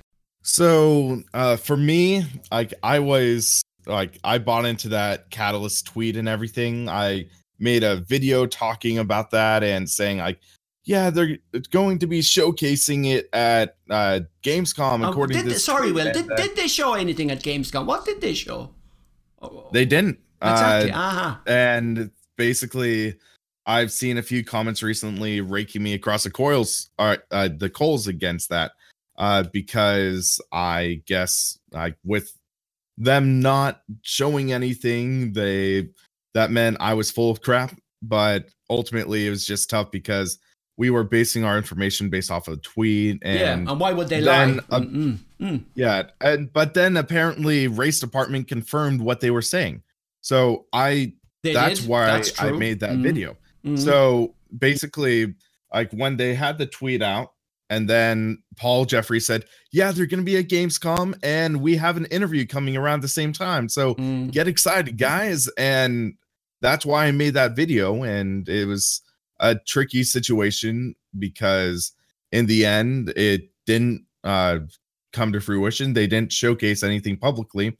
So I talked with Chris Speed, who's Alan Speed's brother. Yes. And he's the head of Sector 3, the old Simbin. Yeah. And I was talking and I was like, hey, what gives? And he was like, yeah, that was an unauthorized leak by Catalyst Games. We are working on negotiating new deals. And the FIA WEC is he is coming out, and they're working on that deal. And then a couple days later, I get another interesting Facebook message from our favorite sim racing satire critic, whatever you want to call him, Austin Oganowski, yes. Mr. Pretend Race Cars. And oh boy, he tries opening another can of worms. Basically, he says that I had a friend who worked at Simbin and he ended up quitting because of a lot of shady stuff going on, and where Simbin is claiming they have the WEC license, but the WEC turned them down and things like that. And they're still looking for a publisher. They're still looking for all this stuff. They're looking for investors, and it's a train wreck behind the scenes. And it's I take a lot of what Austin will say with a grain of salt. So I don't know. He could be just talking crap and everything. And remains to be seen. Also with yeah, with where his loyalties lie, I don't know. He might just be trying to sow discord and everything. So it could be something like that. But it does seem rather concerning that like GTR 3, what they're doing. I'm concerned, like, especially after that interview. That interview did not sit well with me personally. No. That interview, it felt like, honestly, it almost felt like a slap to the face because they're reviving the GTR name. GTR, one of the biggest names in sim racing. And what are they doing with it? It seems like it's been in development hell for what, like 8 years now from when we saw that first preview with the incredible sound and what eventually turned into Race Room. And then now we are seeing GTR 3 reviving. And it was interesting because Race Department, they did another interview back in 2017. Yeah. And that was a wildly different interview than what we just got. Because that interview back in 2017, they said GTR 3 is going to be the technologically superior title, and then updates and the physics engine and things like that will trickle down into Race Room. Exactly. So they were saying that GTR 3 would be the flagship, and then Race Room would be like sort of the younger brother. Yeah, and the Race Room would later on be upgraded to Unreal Engine and so forth. Yeah. Exactly. And now it sounds like around, almost the other way around, where they're going to use GTR 3 to try to feed people into Race Room. And I could understand where they're coming from because Race Room, it has established racing series. It has like a wider variety of series. So GTR 3, if everything works out according to what they're planning, it sounds like they will or they could have the WEC Championship or other endurance racing series. And then Race Room could bring people into the GTR 3 class, the hill climbs, the WTCR open wheel series, the WTCC. So I could see that, but at the same time, it seems very deceptive, like what's going on behind the scenes. That's my concern. I don't think there's anything. I don't think there's anything deceptive going on. I think that there's just a lot of complexity. Part of it is games development. Is like you might as well just put your face in a blender. I don't know why anyone would choose to be a game developer. Like that. You're better nominating yourself to be a prisoner in a war than to be a games developer. So part of it is just games development. There's a lot of interesting things going on, but I with all these things, you can always speculate with lots of stuff. I think at the end of the day, from a sort of overview perspective of things, there's a lot of interesting stuff that seems to be occurring over the next couple of years, and I think just with sim racing in general and just with esports in general, there's really interesting stuff happening. And yes, I think you just have to wait, and just have to wait. Just have to roll with it, so to speak. Just roll with it. I mean, it's really easy to get caught up in like, but it's the nature of the internet now, and stuff gets announced. And you don't know what's true, what isn't true necessarily, or what the actual reality is with certain things. So best thing to do is to just wait and see what happens. And speculation is fun though, but I think the overall big picture view of these sort of things and what's going on, I think the end result's going to be quite exciting with everything. So absolutely. I guess in the overall, I mean, it's kind of, well, Will made reference to, for example, like GTR 3 would be the follow-on, and then Race Room would then take that technology, and Race Room would be upgraded away from DirectX 9 to Unreal Engine, and there was the leak. It was going to be the FIA WEC, and now it's not, and now it's going to be. I think on the sim racers perspective, I think there's a lot of disappointment in the sense of with the initial Race Room announcement. For some, there's like the holy grail of GTR 3 because of what everyone remembers GTR 2 being, and so it's like it's sort of like the Half-Life kind of sim racing. That is true. So everyone's like, a lot of people are really wanting like the next that revival of that same thing, because there hasn't in sim racing in general, maybe partly with Project Cars 2, but there hasn't been this title has everything in it.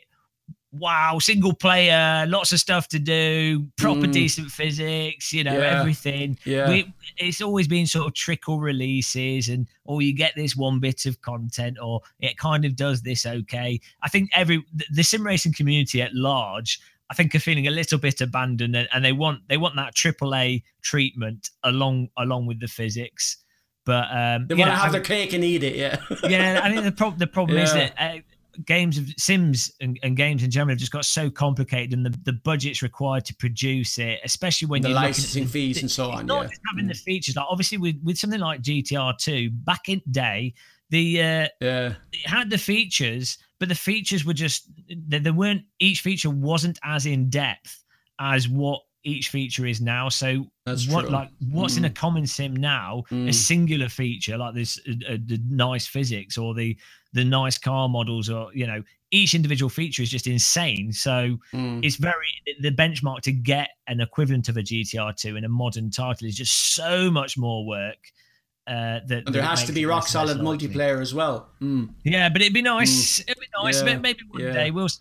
Yeah. We'll see. I guess as a final point, for those of us who follow Race Room, who kind of, dare I say, in the know or understand what Race Room is, have been following it and know what content it has. But I guess we were kind of surprised that, for example, that the comment from, sorry, Will, was it Chris or Alan who did the interview with Race Department? Let me check real quick. It's one of the Speed Brothers. One of the Speed Brothers, yeah, exactly. But I think for those of us, because so one of the comments on the Race Department article was like okay, meh. It's like, okay, well it's console. They're making it for console to lead people into Race Room, and some people are confused by the Race Room model and whatever. So. But and now I want to. We're running quite long, and I don't want to keep you gentlemen all day or all night. So if I can, I have some. Now I wanted to talk about your favorite sims. Now we touched on this already a little bit earlier. Now I have here, like, for example, Assetto Corsa and the mods and like the Race Sim Studio, the Formula Hybrid, and then back to Race Room itself. Like the DTM 92 DTM, the 1995 Mercedes DTM 2005. The 2005 is Mercedes DTM is now part of the competition that'll later on be available in the game, and the recent front-wheel drive WTCR. And then the Project Cars 2, for example, has the DLC rollout of Project Cars 2, like the Porsche pack and the Le Mans pack. Has that been effective? And then iRacing. So in terms of the overall, like we talked about games that are coming, Assetto Corsa Competizione and GTR 3, but in terms of just a kind of a roundabout discussion of current type topics. I mean, current titles, shall I say? Now, James, you play quite a few, and even indeed in your streams you go between iRacing and Race Room and Assetto Corsa, and you the same, Will. But James, I'll to you first. For example, from, let's say you do a 4, 5 or 6 hour stream, and you do Assetto Corsa, maybe a mix of iRacing, a mix of Race Room. From the chat, from the people that are following what you're doing, is it a fair question to ask, like, which content do the people seem to enjoy more, or does it matter, or what do you enjoy more? It's weird because each sim, in terms of what people enjoy watching, in terms of if you're just looking at raw view numbers, I think you kind of have to. What I do in my stream is I approach each thing differently. So one of the nice things with iRacing is normally people are watching because they're getting involved. They're not in the race with you. So they're watching you race and they're getting involved, and they like to see, what you notice with iRacing races when streaming it especially is if you're in the top 5 or so in a race and it looks like you're progressing well, view numbers go up because you get people want to see what the result is. And then obviously you've got the chatting that you've got in any stream. So that iRacing works really well in that perspective. And it's also often you get the close racing and what have you. So yeah, with that side of stream and iRacing, that's quite popular. When I do Assetto Corsa streams, it's either new mod content, and so people are often watching because they want to see if it's good mod. But what I also do with Assetto is we do a lot of community racing. Yes, so you have a lot of people actually involved in the race, and say you've got interesting people that you race with that have got like a bit of a reputation, and people that we tend to beat or beat us, and so you've got a viewership that come in for that specific thing and to also take part. And the same thing happens with Race Room. We normally get people from the Open Visor Race League. They often, Alex Blob often hosts a server for us, so we fill that up. And Race Room's got really good net code for car contacts, and obviously the sound is amazing. Force feedback and physics are pretty nice as well. So each sim has its own thing and its own audiences.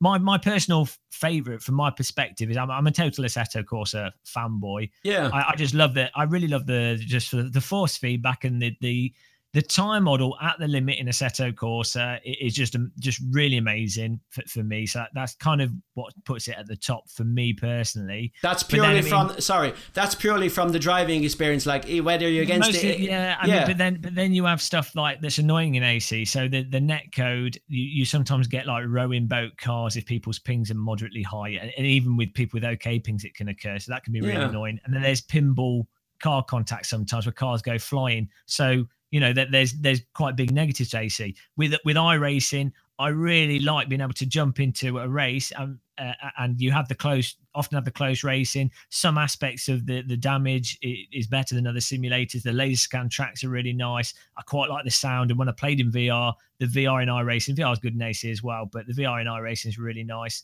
But then in iRacing, you have the stupid subscription plus content fee, which prices a lot of my viewers out, because if you're in like Portugal or Spain or so, it's a stretch to buy like the equipment in the first place. So I find that really divides the sim racing community. And there's stuff in iRacing that's not generally accessible. So, some cars aren't particularly raced that often, but so it can be really good, and then it's got those negatives. And then with Race Room, the car contact net code is absolutely amazing. You can drive the 90s DTM cars in Race Room. Really nice, fun handling. I don't know how realistic it is. It doesn't really matter. It fantastic force feedback, fantastic fun.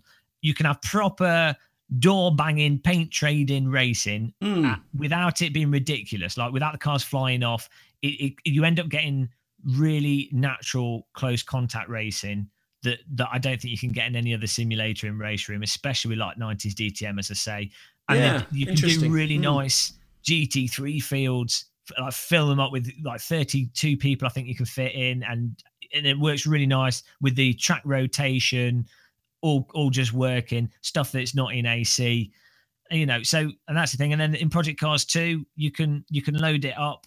You can create a lobby yourself quickly, throw people into it, and then drive all the different cars, all the different tracks. It's integrated for the most part. So if someone's got the base game, chances are they have most of the content. Yeah, exactly. So I mean, the ultimate conclusion is, though I'm an AC fanboy, I mean, I really just enjoy playing all the simulators, and I just really enjoy complaining about every simulator.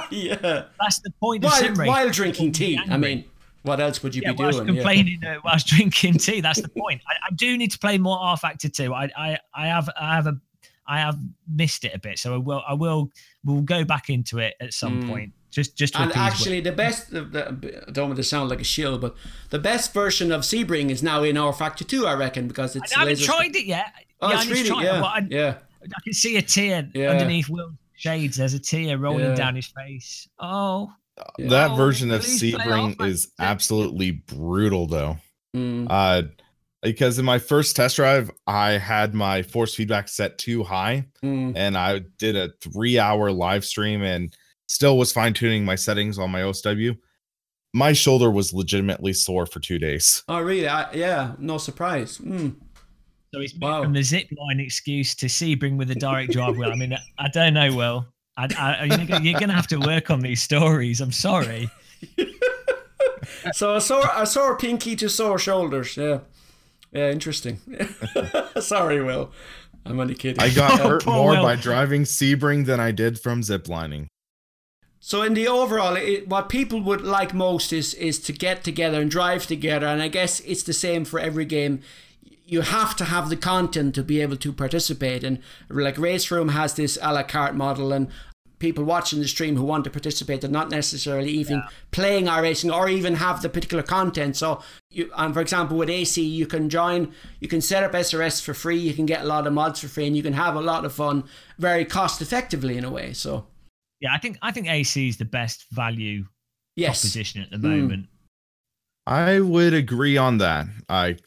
With everything that's offered, I want to say right now, like maybe not right now, but at times you will easily see, I think it's like the Assetto Corsa Ultimate Edition or something like that, available for $20 to $30, and that kind of value there is immense. You can't buy that if you've already got other AC stuff. It's so stupid. I know there's so many people. I'm pretty sure this is the case. Maybe I'm wrong on this. I'm just going by what people have said. But if this is the case, it's stupid because I've had people message me going, "Oh, I've got the base game and like one DLC, and now I can't buy the Ultimate Pack." And it's like, what? So many people just want to go right. Ultimate Pack done when it's on sale, for example. Like Race Room do, for example. Yeah, like a Race Room discounts what you already have, for example. Well. That's interesting because I never thought about it. That there are other titles on Steam that allow you to, if it's something like you own part of the bundle, then they discount that. Yeah. But for this, it doesn't. I think because they sell it as it's like a separate standalone thing rather than an accumulation of all the deals.